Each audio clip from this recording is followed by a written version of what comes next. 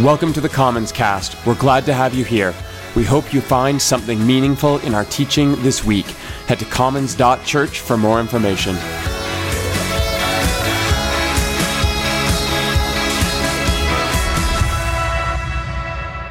If we have not met, I'm Bobby, and I serve the Commons community as one of the pastors on the team. And I just want to take a moment to fill my heart and to ask you to fill your heart with gratitude for the volunteers that make church happen every single week. Today you were greeted, songs were sung that you could sing along to, your kids are engaged, somebody made you a cup of coffee. You can actually hear me because of our production team. So many teams make Sunday happen. So I feel grateful. Maybe say thank you to someone who's just volunteering their time around our community. It does mean the world to us. It's the third Sunday of Lent. Who's loving that? Hello? So the stole that we wear in our teaching and our sacraments during this Lenten season is the color purple to remind you of some of the themes of Lent. And a part of liturgy that is so lovely is all of this symbol and metaphor that we pay attention to and we can actually learn from. This includes liturgical colors that match the liturgical season. So like I said, Lent's color is purple. Now, I'm not sure if you get hyped about the color purple. Anyone? Love purple. That's good. Well, let me tell you, my little niece Emery loves purple. Here is a Snapchat that she sent me this week, and yes, there's a lot of purple in it. Please excuse the middle finger emoji. I think she just thinks I'm her number one auntie. But it's there. You see it now, don't you? But get a load of this kid. A few nights ago, my sister was putting Emery to bed, and the two of them, they have these little chats in bed as part of their nighttime routine. And this week, Emery says to my sister, all the other colors just keep getting in the way of purple. And my sister wasn't quite sure what Emery meant, so they keep talking. And Emery, who is only about 3.5, says, you know, the other colors like blue and green and white, they get into my mind and in the way of my thinking about purple, my favorite color. I mean, come on, who is this kid? She's ours. We love her.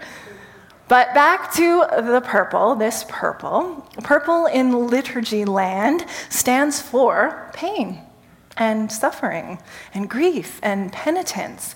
And these are themes that we're not necessarily drawn to, are we? Other themes get in the way, like fun or distraction or pride. So Lent has this way of calling us back to the purple in our own spiritual drama, the harder parts. And at first, that sounds like a total downer. But I want you to hear and to see something beautiful and comforting in the color purple during Lent. Purple means that every part of your story and the stories of others is welcome here.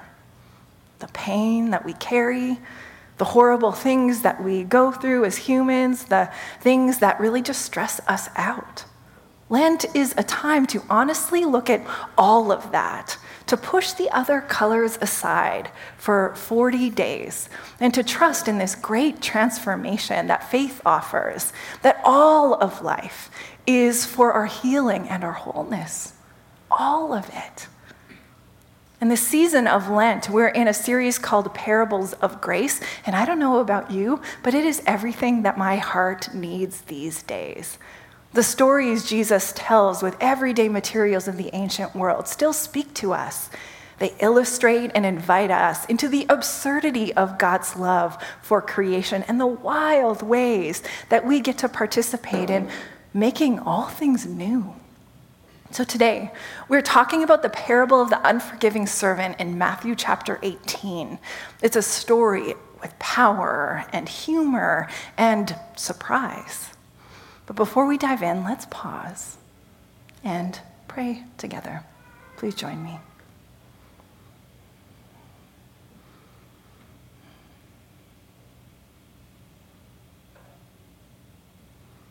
Loving God, in this Lent season, we take a moment to reflect on pain and suffering. Maybe we carry the pain of another. Maybe we carry some suffering in relationships. Maybe we are caught in some places that are hard or destructive or toxic. Jesus, give us the grace to sense how you are at work in our healing and for our wholeness, even here in pain and in suffering. We also take a moment to reflect on grief and penitence. Maybe we have places in our lives where we are afraid to feel the extent of what we have lost. Maybe we are soothing ourselves with comforts that are actually not helping us at all. Maybe we need to stop and to simply say sorry.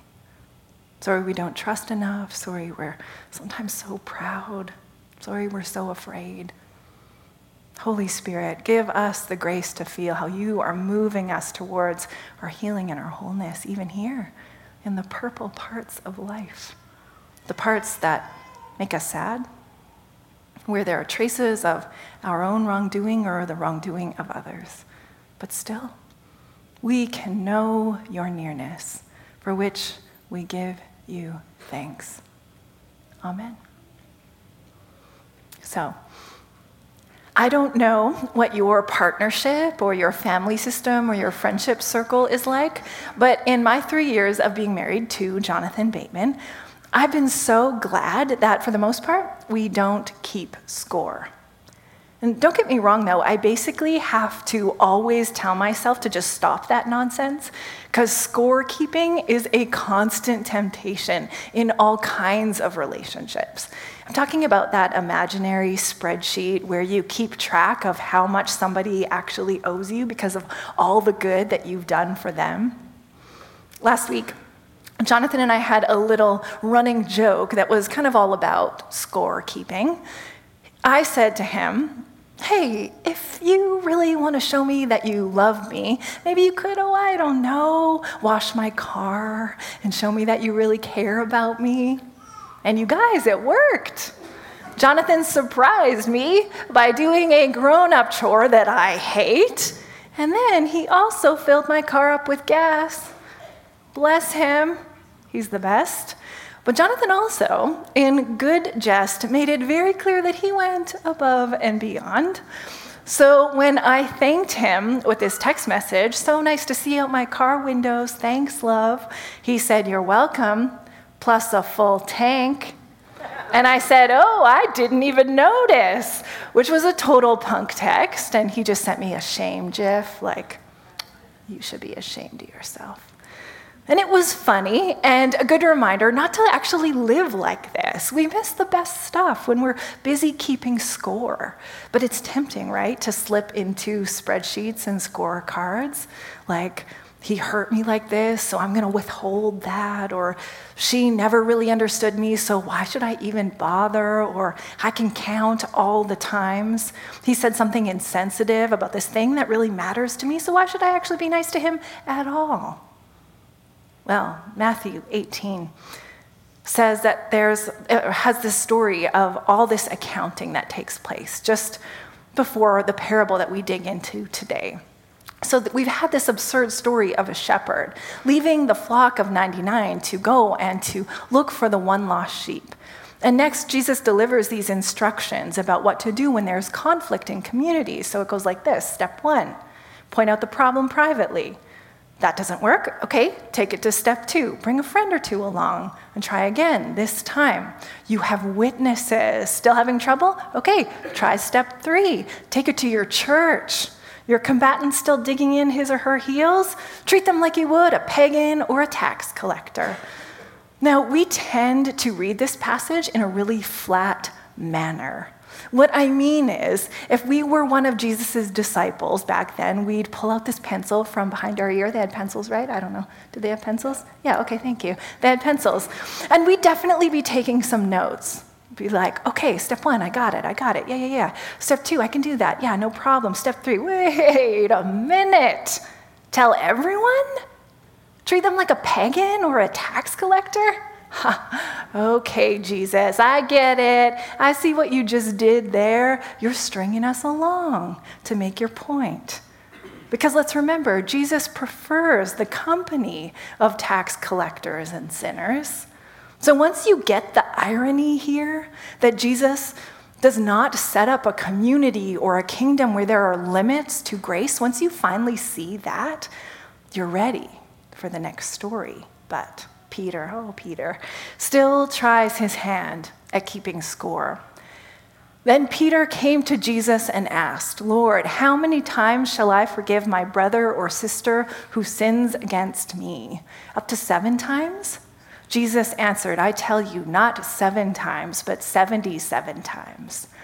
Now, the prophet Amos also did some accounting when it came to forgiveness. Throughout the prophet's short book, there's this refrain, for 3 sins, even for 4, I will not relent.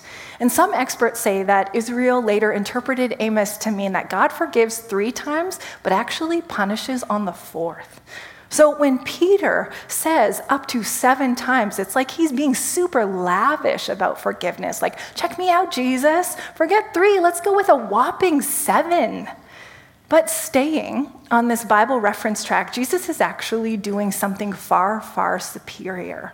The number Jesus uses to swat down Peter's attempt at impressive forgiveness is 77.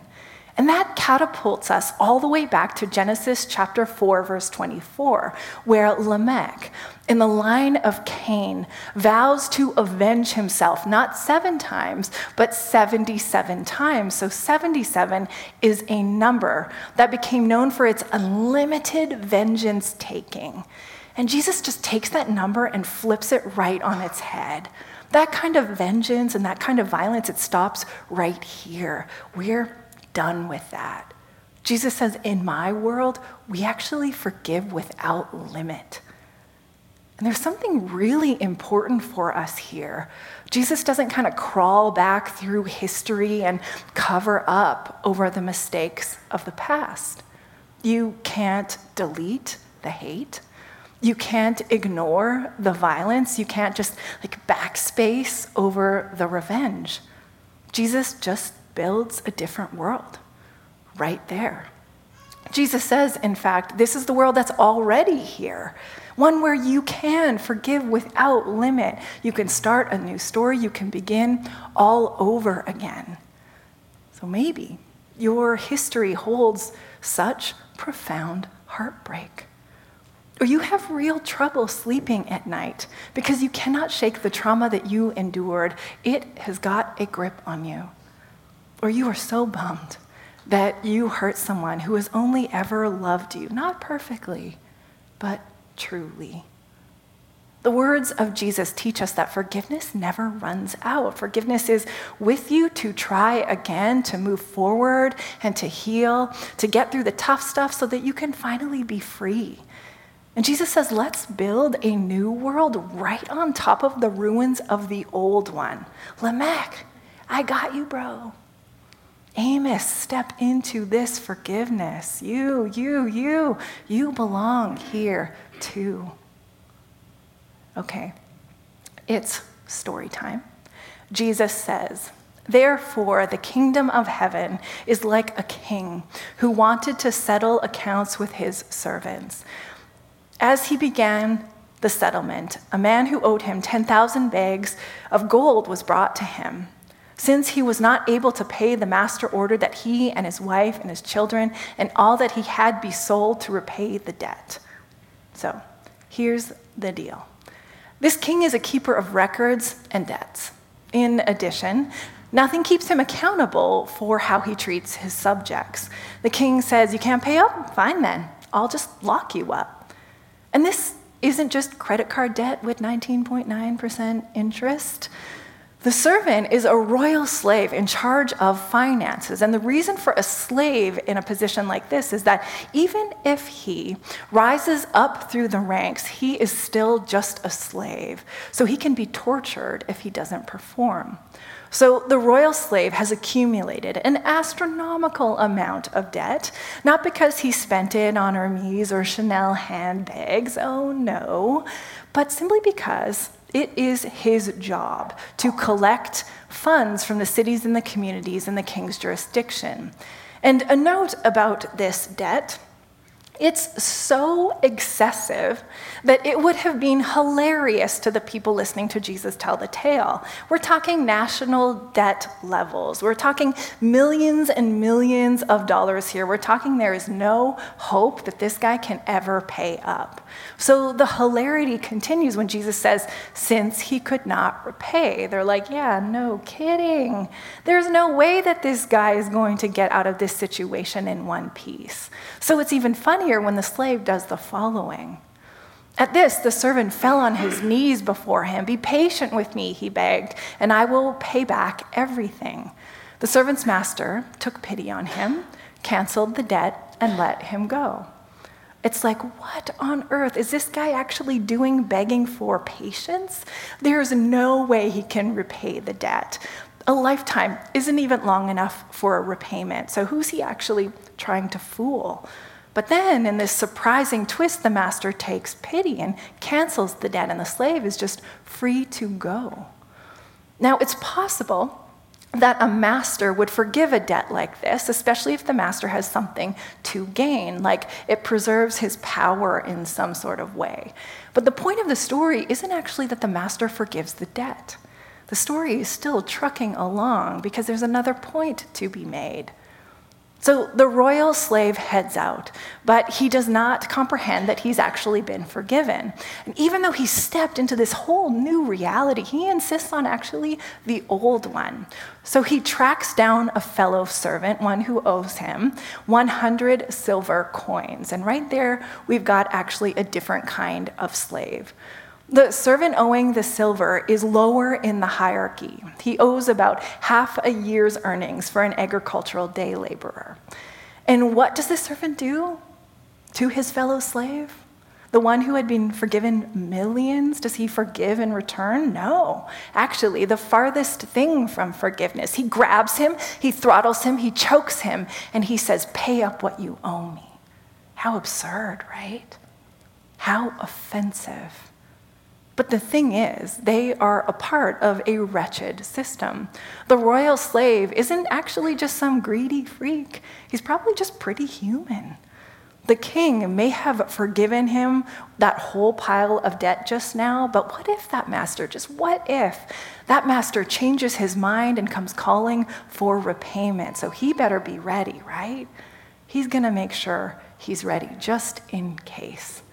So the low-ranking servant falls down at the feet of the first servant, and through his panic and his fear, he cries out, please be patient with me. I will repay you, I will.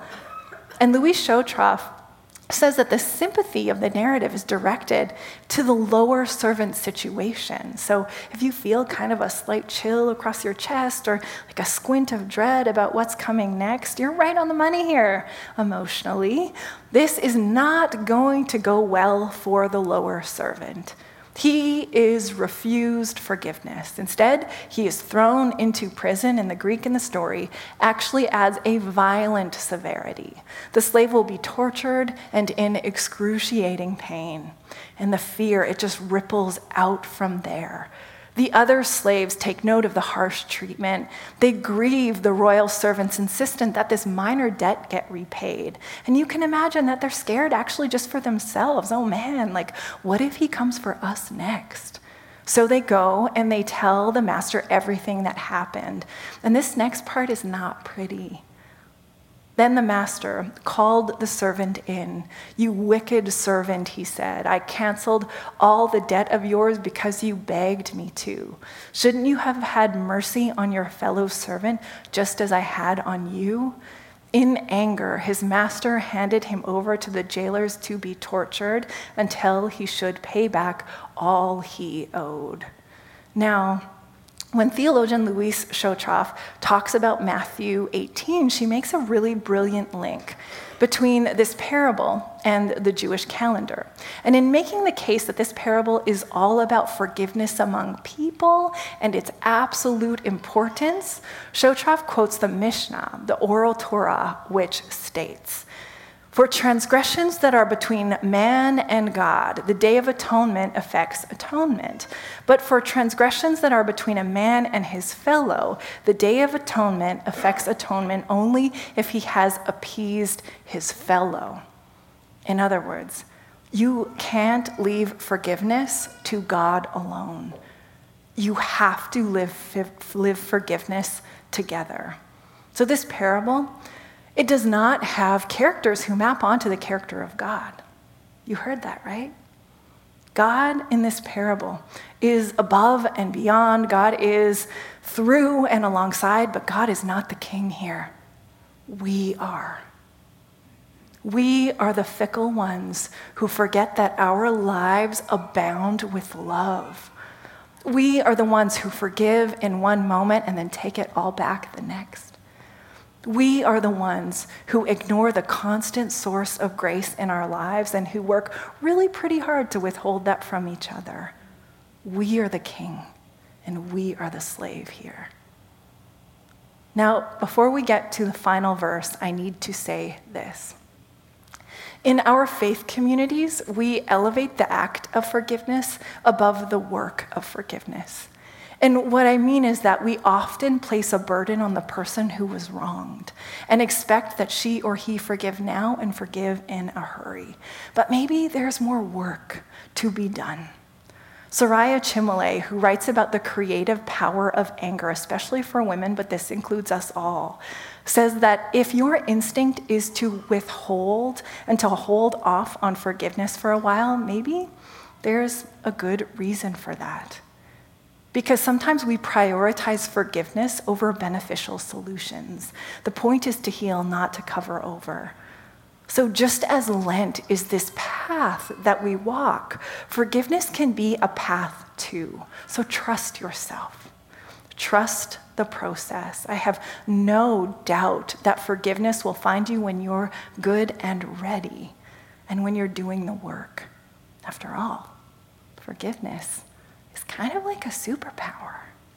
Forgiveness stops the cycle of violence in its tracks. It opens up the windows to let fresh air into the stale room where you store your hurt. Forgiveness bases your interactions on the immovability of God's love for you, for the person you hurt, and even for the person who hurt you. Better than a king who forgives one moment and then takes it all back the next, this is God who was unlike any parent you can even imagine. The last verse reads, "This is how my heavenly Father will treat each of you unless you forgive your brother or sister from your heart." Now, I know, this sounds so harsh. But remember, Jesus loves a really big statement to pack actually a gentle punch. And thankfully, Robert Farrar Capon rescues us with this interpretation. Capon writes, "Interestingly, this parable of grace ends as a parable of judgment as well. And it makes clear the only basis on which anyone will finally be condemned: if we refuse to die. In particular, if we insist on binding others' debts upon them in the name of our own right to life, we will, by not letting grace have its way through us, cut ourselves off from ever knowing the joy of grace in us." So how we treat each other has everything to do with how we experience the divine at work in us. But let's think about it another way. So I've been reading this book about writing for over a year now, not because I'm a really slow reader, but because I am just reading it in small bursts. I take it in, and then I dwell on it, and I hope it will influence my own writing. And the book is Light in the Dark, Writers on Creativity, Inspiration, and the Artistic Process. And the book is edited by Joe Fassler, who asked writers to choose a favorite passage from literature, and as Fassler says, lines that have just hit them the hardest over the course of a lifetime's reading, and then simply write about it. These writers, they encounter something on the pages of others, and they take it in, and they let it become a part of their own writing and their own works. now informed and shaped and inspired by the words of others. So here's an example.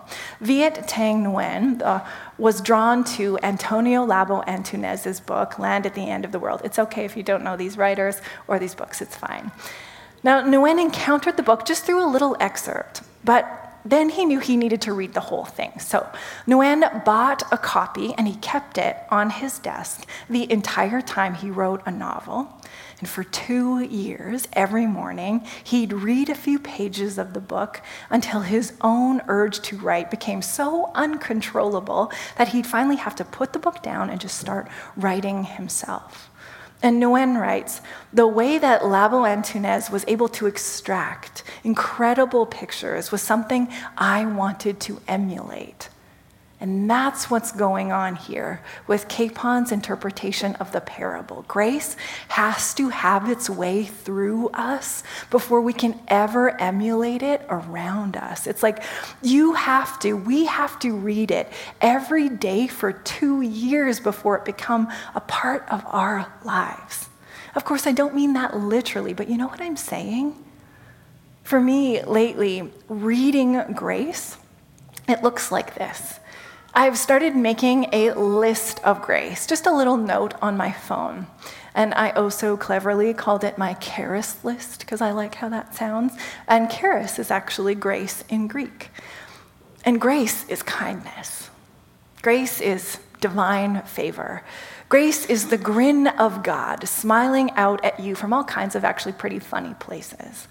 So this week, I made a list of all of the places I notice grace.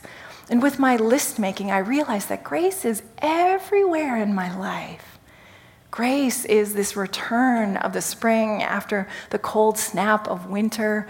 Grace is the love in my life that's better than anything I ever imagined for myself. Grace is art, and grace is literature and sports matches, if you're into that kind of thing. Just there, just existing, making you so glad to be alive. I'm taking note of grace so I can take grace in to live grace out. Because if we don't, we are nothing but slaves keeping score. We're fickle kings forgiving one moment and taking it all back the next. I want more for us than that. I want more. Because this last verse says that our experience with God has everything to do with our experience with each other. This is how your heavenly father or mother will treat each of you unless you forgive a brother or sister from your heart. Maybe you'll join me this Lent in keeping a charis list, a grace list for yourself, just pausing to notice the grace that's already in your life. And the purple in it, the Lenten practice, is our repentance. That maybe we've been missing out on grace for far too long, and missing out on grace makes it pretty hard to forgive in the first place. So, okay, maybe you can't forgive 77 times. It's absurd, right? I know. But the point is, what if you could? What if you could forgive like that?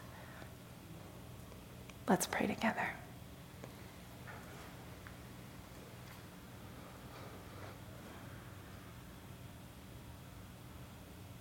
Loving God, it's pretty baffling to think that what matters so much to you is how we treat each other. We confess that we probably don't take that seriously enough. I know I don't.